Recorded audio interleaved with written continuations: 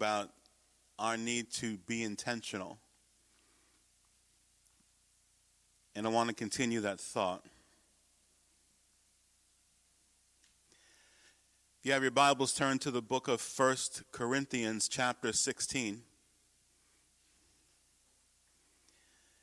And I'm going to begin reading in verse number 5. Now I will come to you when I pass through Macedonia, for I am passing through Macedonia. And it may be that I will remain or even spend the winter with you, that you may send me on my journey wherever I go. For I do not wish to see you now on the way, but I hope to stay a while with you, if the Lord permits. But I will tarry in Ephesus until Pentecost, for a great and effective door has opened to me, and there are many adversaries. God's people need to evangelize on purpose. As I mentioned, I started last week, just some thoughts that I will continue for a few weeks on being intentional, doing church, being God's people on purpose. We talked last week about our need to exist on purpose, that we need to be his people, his church, and his people have a mission or a purpose. We're not going to make an impact in this world, in this culture that is continually drifting further and further away from anything that even remotely resembles godliness by just waiting for it to happen. We need to have a reason and a plan. After all, Jesus, when he came to earth, didn't just come to hang out. He came with a mission and a purpose. Now, we want to encourage one another. We want to believe that all things are possible. As I was sharing with a brother last week, we want to shoot for it all. We want to shoot for the stars. If we shoot for nothing, more often than not, we'll reach it. But we want to go for as much as God can use you and I, his people, to be an impact in the world today. A scripture we read last week, when Jesus was born, it was clear there was a purpose. In Matthew chapter 1, verse 21, and she shall bring forth a son, and you shall call his name Jesus, for he shall save his people from their sins. The reason Jesus came for you and me was because we needed a Savior. That was his purpose. That was his intent. You and I were his focus. The main reason he came needs to be the main reason we're here as well. To lead people to a healthy, growing relationship with the Lord Jesus. This is not about coming to a place where we can feel good, or feeling where we belong, or feeling loved, yet there's nothing wrong with any of those things. But while it's awesome to feel good and awesome to feel that you're in a place where you belong and awesome to feel loved, I contend there's nothing that compares to feeling saved. Our focus is the lost. 2 years ago, when I came to St. James to be the pastor of this church, I wrote a letter to every pastor in St. James. In the first couple of sentences, I basically said, "Hi, I'm here." And I wanted to let them know if there was anything we could do collectively together, I would be interested in hearing about it. But I also made it clear in that letter to every pastor of a church in St. James that my focus was I didn't want any of the people who attended their churches to attend this one. My focus was not people who were already attending church. My focus was people who were staying home on Sundays. I wanted to focus on them. Because when something is your purpose, when something is your focus, it will shape everything that you do. Not only what you do, but how you do it. I want you to say something with me. Our purpose is to evangelize the lost. We're going to try that one more time. Our purpose is to evangelize the lost. In this passage, Paul had been on 2 previous missionary trips that took him over 8 years. He's traveling from city to city, and that's not an easy thing to do, especially in that time. He often faced opposition. He often was beaten or stoned and left for dead. But he faced all of this for one purpose: to share the gospel of Jesus Christ with the world he knew. And now here he is, as he's writing this letter to the church at Corinth, on his 3rd missionary journey, and he, at the moment, is in Ephesus. He shares with them he has this huge, tremendous desire. He wants to come be with them. He wants to return. But the work where he isn't done. The work where he is calling him, and it's providing him with an opportunity. And he says to them, he plans to stay there a short while, which underscores Paul's complete inability to tell time, because he wound up staying there 3 years. Now, the reason Paul stayed so long, he says, because God had provided an open door. So I want to talk about open doors today. It was an open door of opportunity. Ephesus, if we look at that city historically, was not a town most Christians would want to settle in. It was a bit on the wild side. It was a happening place if you were 3 things: young, single, and heathen. It was the financial and commercial center of that region. A lot of money passed through for various commercial reasons in Ephesus. It also had, at that time, one of the known 7 wonders of that world, which was a temple raised to a goddess called Diana. And she was the goddess of fertility. I'm not going to go into details. I'll let your imaginations run with how you worship a goddess of fertility. Immorality abounded in Ephesus. The people believed in magic. They were extremely superstitious. This was, by all accounts, by any measure, a wicked city. Now, in the course of my life, whether it be in ministry or in my secular life, I've always known there are 2 kinds of people. There are those who see a problem in every opportunity. And then there are those who see an opportunity in every problem.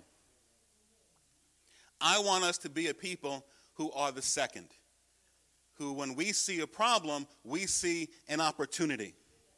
Paul looked at this city and he saw terrible sin. He saw wickedness unlike he had seen before. But what it presented to him, that means it was an open door. When people's lives around us are falling apart, it's not our signal to create distance. That's an open door for you and I to let them know there's someone who can walk into their lives and begin to put it back together. When our culture turns away and keeps going further and further away from anything that's godly, that's an open door for you and I to stand firm and say, hey, wait a minute. We still believe in Jesus. When being a heathen or being sinful or being ungodly has become politically correct, that's not a time for God's people to run in fear or to become anxious or to become scared. It's a time to see the opportunity that we have to show God's power to reign even in an ungodly culture. Paul looked at his sin city and saw an opportunity for thousands of people to receive the gospel. Many people there needed to hear about Jesus. I think we can relate. Many people needed to hear about forgiveness. I think we can relate. Many people needed to understand that no matter what life's ills you're experiencing, that there's an almighty God who provides healing for everything. I think we can relate. And Paul walked into a city in Ephesus and saw a people who, bottom line, needed to be set free. Church, I think we can relate. He saw lives that needed to be changed. And this would only happen on purpose. He has a, you know what? I'm going to turn my city upside down mindset. So what do you see? What do we see? What do God's people see when we see sin today in our world? When we see others turning away from God's ways? When we see more people in corner bars than in corner churches? When society attempts to redefine anything that's remotely godly, to redefine marriage, to redefine what it means to be a man or a woman, to redefine anything, what do we see? We can either see a bunch of creepy people that we would rather not associate with, or we can see a door that's being opened by God for us to walk in and preach the gospel of Jesus Christ and love them the way Jesus does. John chapter 4, verse 35 says, "Do you not say, there is still 4 months and even comes the harvest? Behold, I say to you, lift up your eyes and look at the fields, for they are already white for harvest." A sinful world is a world ready for Jesus. A sinful world, an ungodly world, is a world that needs his message. Now, I would think the church by now would have learned that certain methods work and certain methods just don't work. I don't know. I've come to realize, and from my own experience, that beating people over the head with a Bible doesn't work. Especially if the Bible's hardcover.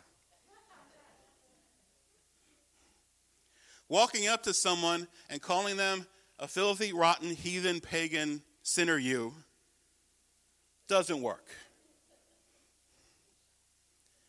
Coming into someone's presence because you and I are just so angelic and anointed, and letting them know how privileged they are to have you in their presence and that you've even taken the time to speak to them, doesn't work. What also doesn't work is a church that is living an inconsistent life in front of ungodly people. Now, I want to be clear. I believe in the Bible. We need to make it clear to all of creation that God hates sin. But church, we also need to make it abundantly clear, God hates sin, God loves sinners. And we are all daily surrounded by opportunities to be his light and to be his witnesses. We just need to look for them. So the first door that Paul saw was a door of opportunity. The next door he saw was a door of obligation. Not only did Paul see an open door in Ephesus, he said, you know what? I got to walk through it. Verse 9 says not just that there's an open door in Ephesus, it's a door opened to me. It's a door I have to walk through. He didn't comment it was a door open to Timothy or a door open to Barnabas or a door open to anybody else. He answered like the prophet Isaiah answered when he saw the Lord high and lifted up, Lord, send me. He was in a place that needed the gospel desperately. And the door was open to him. We all need to see that the ministry of the church, that the ministry of the Lord Jesus Christ is not just something for people who get called pastor. It's for anyone who is called saved. We share him in our words. We share him in our actions. We share him with the choices we make. We share him in our relationships, the ones we engage and the ones we refrain from. Now, this whole sharing thing can actually scare some people to death. You mean like share with people? Yeah, people. Well, I'm going to leave that for someone who has the gift of evangelism. Now, yes, there are people that our God has given a special gift of evangelism. But this isn't about the gift of evangelism. This is simply about letting what Jesus put inside you come on out so everybody can see it. This is not about the gift of evangelism. This is about influence. Church, without Jesus, people are lost. Do you really believe that? Do we believe that without Jesus, they are eternally lost? This is not about being annoying. I'm the first person who doesn't want anybody annoying hanging around me. This is about being willing to share. Anyone who's going to look at my life and say, you've got so many wonderful things in your life, is going to hear about Jesus. Because that's why I have all the wonderful things in my life. Anyone who's going to look at my life and my marriage and say, that's great, you've been married for so long, is going to hear about Jesus. Because it's only through his love and his power that we've been together now. This month, it'll be 38 years. It's about letting everyone know that Jesus is the reason for every blessing, every joy, every wonderful day in my life. And he's the reason why not only for every joy, but I've gotten through every cloudy day. We share. And that sharing doesn't just happen. We need to let it happen on purpose. Lord, help me to see open doors and then walk through them. Well, I'm not sure I want to share Jesus. It might offend them. Okay, let me remove the doubt. It will offend them. Go ahead. It seems clear to me that the world we live in has absolutely no concern about offending us, and we're not doing it to cause some type of debate or an argument. You've learned that about me already. I am not into debating. But if you're going to point out something in my life or try to point out something in general, I'm going to point out that Jesus is Lord. And I'm going to take that encounter as an open door.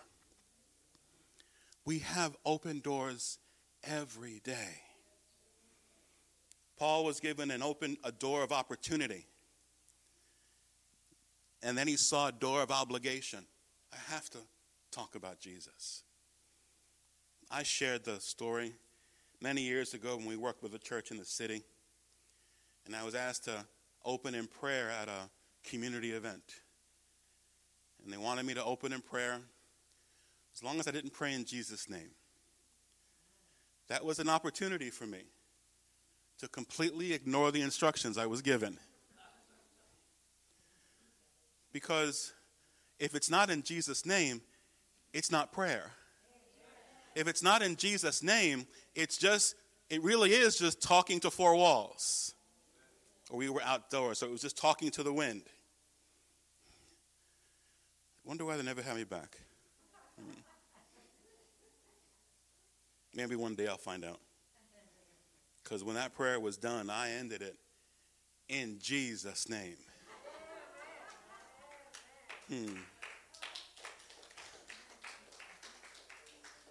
They said thank you. Never heard from them ever again. None. It's just good sermon material for me. Paul saw a door of opportunity. Paul saw a door of obligation. Paul also saw a door of opposition. At the end of verse 9, Paul says there are many adversaries. There will always be people who oppose the gospel. Always. When I hear people say, I want to live in a community, or I want to live in a nation, or I want to live in a world where it's all Christian, that's not the planet God put you and me on. He put you and me on a planet where there is always going to be opposition to the gospel. In Ephesus, there was this silversmith called Demetrius. And he had a wonderful business going. He made idols. He made them of the goddess Diana. So whenever anyone would come into Ephesus to worship the goddess, they would pick up an idol. It was a booming business until this crackpot Paul comes in and he starts messing things up. People are getting converted to Christianity and they stop worshiping Diana. Now, when they were worshiping Diana, it was good for business. Now that they're Christians, that was bad for business. So, needless to say, Demetrius didn't like Paul. He gets a community board, essentially, to bring him up on charges. He's a troublemaker. He's creating all kinds of upheaval in the community. He's not one of us. People will oppose you. They will label you. They will lump you with other people. They will call you a fanatic. Let them. Call me whatever you want, but you're not going to call me someone who denies the power of Jesus in my life. And this one is always interesting to me. They will call you closed-minded. First of all, since when is being right closed-minded? And I serve Jesus, so I'm right. But let's go on a cultural scale, closed-minded. So we want to talk about competing belief systems. You want to talk about yours, I'll talk about Christianity. So you talk about yours. And then I talk about Jesus. Well, we don't want to talk about Jesus. I thought you were open-minded. The fact that the world seems to be in a place where they are more than willing to talk about every belief system in this world except the one that glorifies the one true God and his son Jesus Christ, to me, is not open-minded. Doesn't deter us. And you know why? Because there are too many lost people out there. Too many blind people out there. Too many hurting people out there. This church belongs to Jesus. It's about his purpose and his needs, not ours.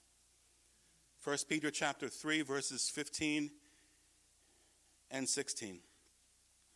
But sanctify the Lord in your hearts, and always be ready to give a defense to everyone who asks you for a reason for the hope that is in you, with meekness and fear, having a good conscience, that when they defame you as evildoers, those who revile you, your good conduct in Christ may be ashamed.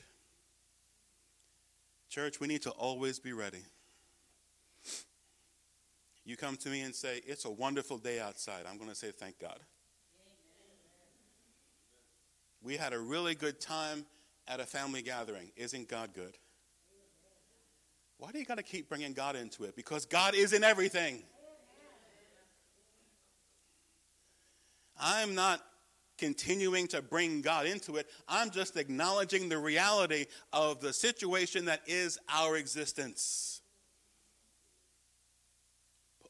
Peter said, always be ready to see yourself, truly see yourself as an instrument for the master to play, as a vessel for him to pour into and then pour out to others.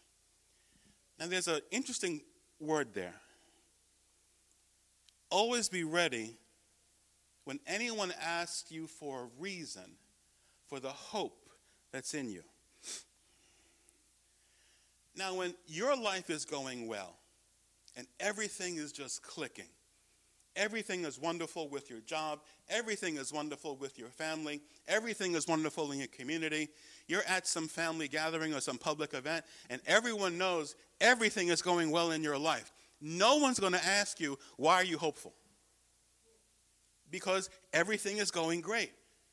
The majority of the times when someone asks you why you have so much hope is because anyone looking on would think you shouldn't have any. Because life isn't always sunshine. Because life isn't always clear days. But be ready to let them know that even when loved ones are ill, that even when life in the family is dysfunctional. I know none of your families are dysfunctional. We're talking about other families right now. That even when there's real pain being experienced day by day, I still have hope, and his name is Jesus. I still have hope because I serve a living God who is able to heal anything. Why do you have so much hope? Observation would clearly dictate you should be the most miserable person with what you're going through. And you haven't met my Jesus then. You haven't met my Jesus. I don't know when it's going to happen, but there's something stirring in me that I'm putting together a series of messages on that wonderful, upbeat book of Job. What an upbeat book that is, huh? At least the first 6 verses are, anyway. The book opens with Job being presented as he's blameless, a righteous man. Then it goes into that God's calling a meeting in heaven, and when the devil shows up, the first thing God says to the devil, have you noticed Job? He's got it going on. He really has it happening. He's awesome. I've already made my prayers clear to the Lord. Don't brag on me. I really don't want there to be some future book of Hiram.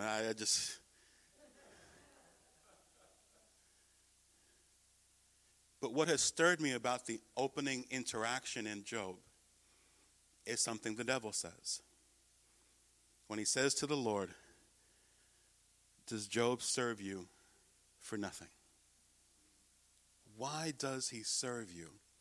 And then the story unfolds that most of us know. But does he serve you for nothing? Or is it because you've blessed him? Is it because you've put a hedge of protection around him? Is it because he's so favored throughout all the land that if you took all of that away, would he still serve you? That has paused me because our relationship with Jesus needs to be about our relationship with Jesus, not just the blessings he bestows upon us. It's going to be a great sermon series, trust me. Although the first sermon I've just kind of preached. But why do we have this hope? Why do we walk with our head high when everyone seems to be in anxiety?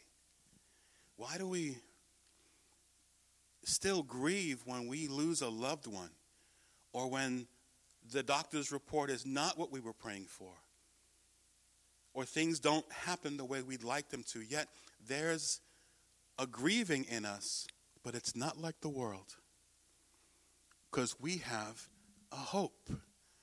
The Bible is clear. We grieve, but not like those who have no hope. No matter what we go through, no matter what we experience, no matter what we lose, no matter what happens to those so close to us, we have a hope that there is a God in heaven and his name is Jesus. And because of that, I have hope. And because of that, I can tell other people, and I can do that on purpose.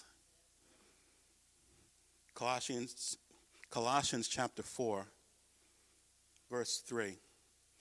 Meanwhile, praying also for us that God would open to us a door for the world to speak the mystery of Christ, for which I am also in chains.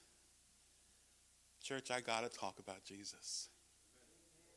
I got to live for him. I belong to him. We need to evangelize on purpose. We're going to celebrate Holy Communion today because we're going to commemorate something the Lord did for you and me, and he did it on purpose.